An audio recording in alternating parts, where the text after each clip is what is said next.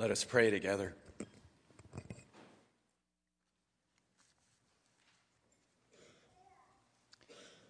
Dear God of all mercies, we thank you for coming through Jesus to save and heal our world, a world often of unfathomable suffering. And we thank you for the way that Jesus healed suffering people and showed us your great suffering or your great compassion for us, and showed us what the world will look like when it comes fully under your reign. We pray this morning as we look at suffering, such an amazingly complex subject, that you would be with us in our uncomprehension, and that your Spirit would lead us still to be a healing community for your world. We pray this in Jesus' name. Amen.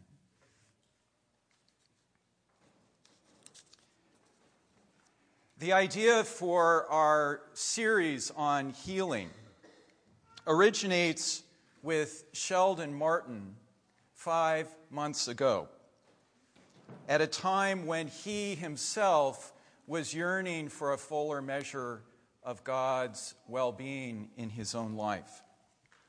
He shared his idea with our worship commission, and it quickly gained traction with us as we talked about all the ways that we too were yearning for God's healing in our own lives, in our homes and families, in our congregation, in this city.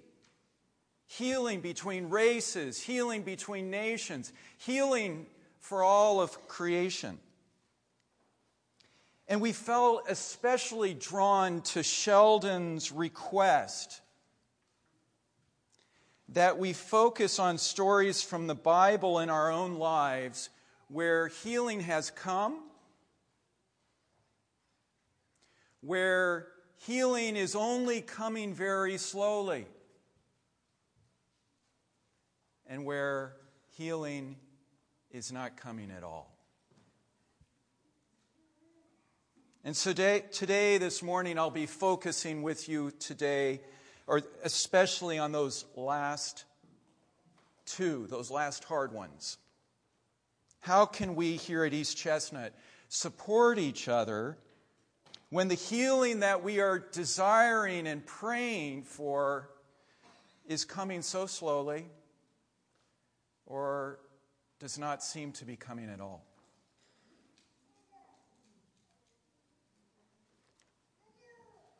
In the story of Job, we find God's people already 2,500 years ago, perhaps even 3,000 years ago, already struggling with the question, the problem of human suffering.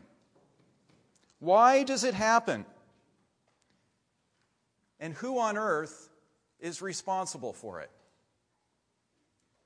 Now, it's very likely that this particular story of Job circulated among the Jewish people for centuries, and then was finally written down during their very painful and traumatic exile in Babylon around 2,500 years ago. In this story, Job is a man of great virtue and great blessing. His life is filled with well-being in the beginning. Physically, he has everything he needs. Relationally, he's in loving relationship with his neighbors. And spiritually, he's in loving relationship with God. In short, his life is filled with what the Bible calls shalom. He's brimming over with shalom, his life is. Deep peace, well-being, and wholeness. But then in this story, Satan comes along and on a wager with God, suddenly strips away Job's shalom. And Job loses absolutely everything. He loses his 10 beloved children. He loses his servants. He loses his livestock. And then he loses his own health. And when we meet up with him today in chapter 2, he's sitting in ashes with his body covered with sores, swarmed around with flies.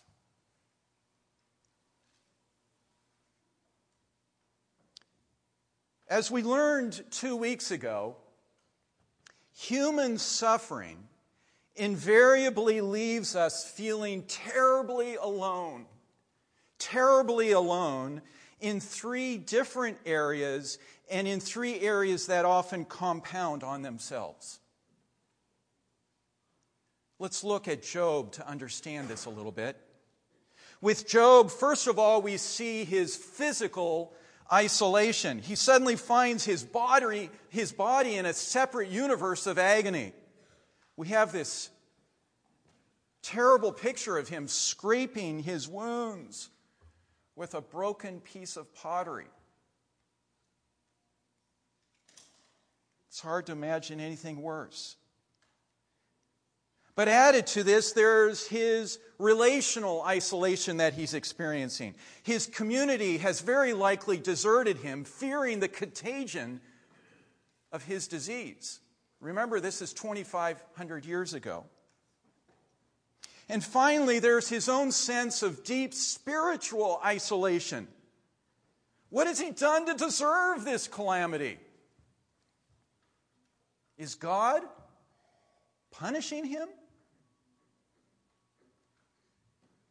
For those who are suffering like Job, to experience this triple whammy of physical, relational, and spiritual suffering all at once, it can be nothing short of deadly. It can kill us. But if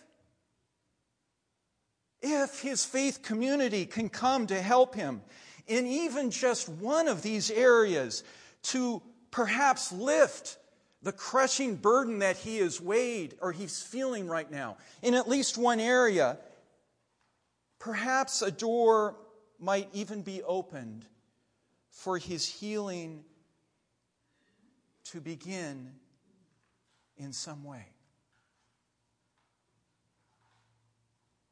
In our story, Eliphaz, Bildad, and Zophar, I don't know anyone named those 3. Anybody ever heard these? I think Zophar is a pretty cool name.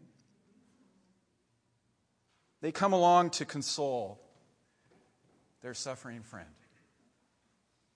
to comfort him. And for us here at East Chestnut this morning, they are such a beautiful model for what it looks like to come along those who are suffering, at least at the beginning. Let's look. First, when they see Job, what do? They weep aloud. They tear their clothes. They cover their heads with dust. They enter fully into the grief of their friend. That's what they're doing. Whose suffering has made him almost unrecognizable.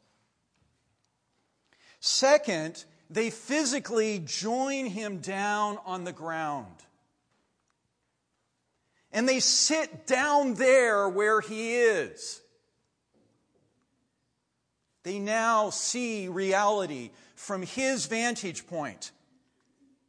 They suffer with Job, which is the core meaning of compassion. Come with passion, suffering. To suffer with. And then, for 1, 2, 3, 4, 5, 6, 7 days and nights, for a whole week, They don't say a word to Job. They keep silence with him because they see that his suffering is so great. Notice what we see in Job's friends. Hearts filled with compassion, eyes brimming with tears, ears ready to listen, mouths very slow to speak, and bodies ready to be fully present. You know, back in seminary, a very dear friend and classmate of mine in his late 20s suddenly lost his pregnant wife and their child to a brain aneurysm. I was just a couple years older than him. I was an absolute stranger to this kind of tragedy. I'd never experienced it before. And I was terrified even to go into his presence. What would I say? What would I do? And these verses, which I just happened to be studying, I was in a class where we were looking at Job. These verses guided me. They helped Todd Friesen to keep his mouth shut. That's a rare thing. They helped me to keep my ears open. And they helped me to keep my body ready to be there for Adam when he needed me.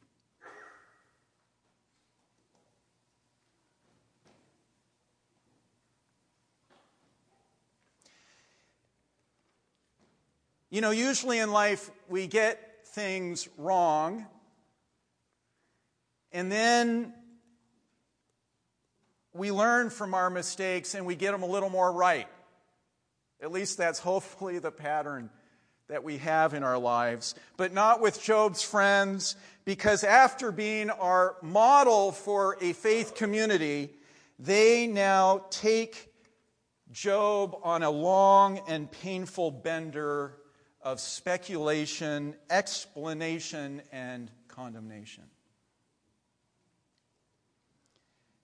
They're doing this because they assume that we live in a mechanistic universe of cause and effect, a cosmic vending machine kind of world where you put in your good deed and you get a blessing from God. You put in your sin and you're going to get punishment and disease. There must be someone to blame for Job's suffering, they think, and it has to be him. Why do they do this? Why do we do this? Ever done it? I think we do this because it is so incredibly threatening to come face to face with the suffering of others, especially when it seems random and inexplicable. When this happens, we're forced to ask, am I next?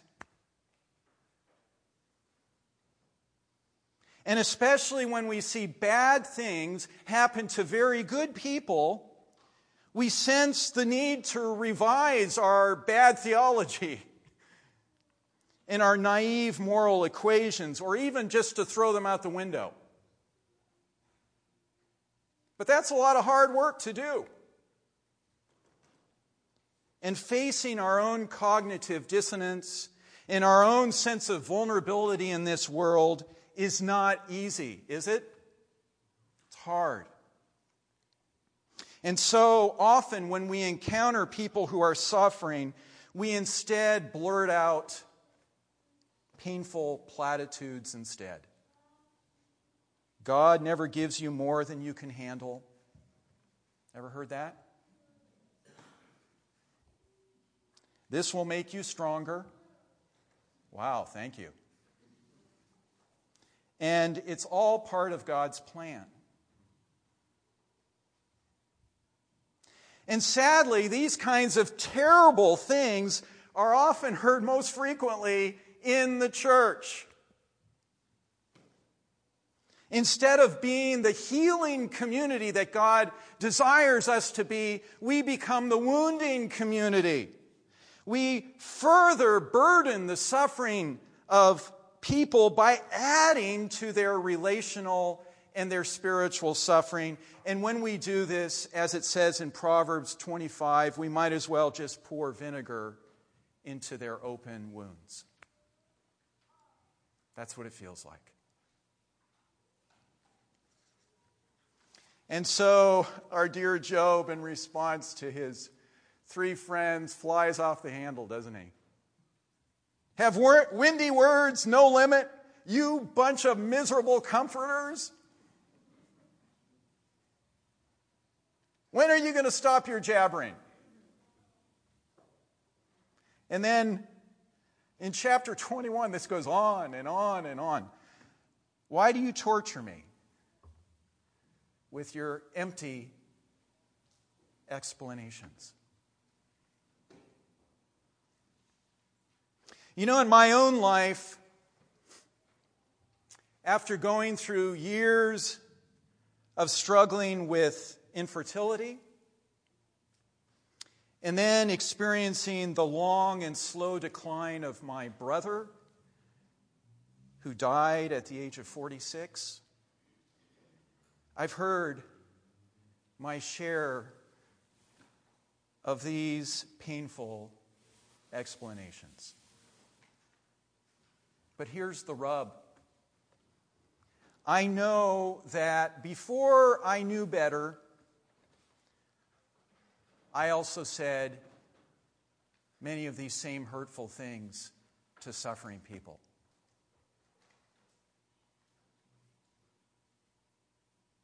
And this has taught me that a crucial part of being a community of healing is being willing to extend grace when we hurt each other, especially when we hurt each other unknowingly. We just have to extend this grace. And we can look to our Lord Jesus, who on the cross, what did he say? Father, forgive them. They don't know what they're doing. They have no idea.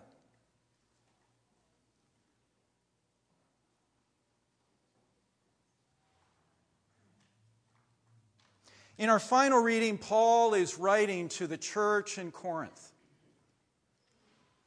And he urges them, it's such a beautiful passage, he urges them to be a community where their suffering is shared, held in common, and where God's consolation can flow through each of them to one another. So beautiful.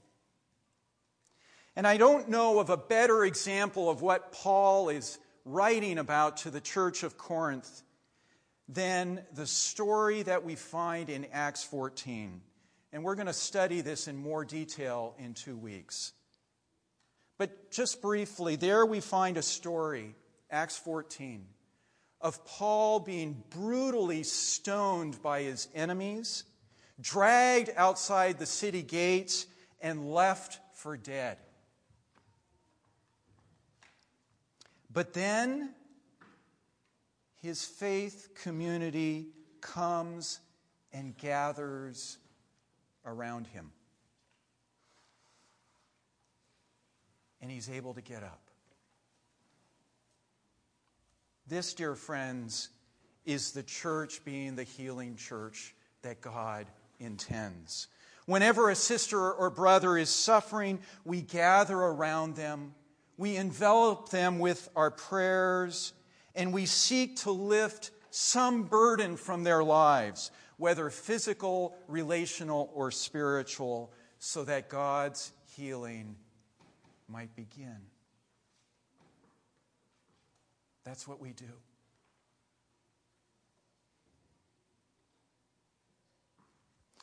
The Peruvian theologian Gustavo Gutierrez says that in Job, we see the face of every person in this world who is suffering. And even today, Job lives on anonymously in our sisters and brothers in places around the world like Syria, Nigeria, and Iraq, who are experiencing such profound suffering and violence and trauma right now. And closer to home, we might add to this list communities of color in Charleston, communities of sexual minorities in Orlando, whose suffering as well is immense. How will we respond to their suffering? You know, when we lived in China for 7 years, the damage that empire and Christianity had done to China over many centuries was so profound that words from us were completely inadequate. All Danette and I could do was simply live for 7 years with the Chinese people. Enter fully into their reality and take directions from them about the best way to begin healing our relationship. Today we'll soon be gathering at our Lord's table. Friends, let us turn anew to Jesus, the pioneer, the perfecter of our faith. Because it's in Him that we see most beautifully what we see only momentarily in Job's friends. A heart filled with compassion, eyes filled with tears, ears ready to listen, and a body ready to be fully present and even broken on our behalf. May our Lord Jesus nourish us at His table to live in the same way. Amen.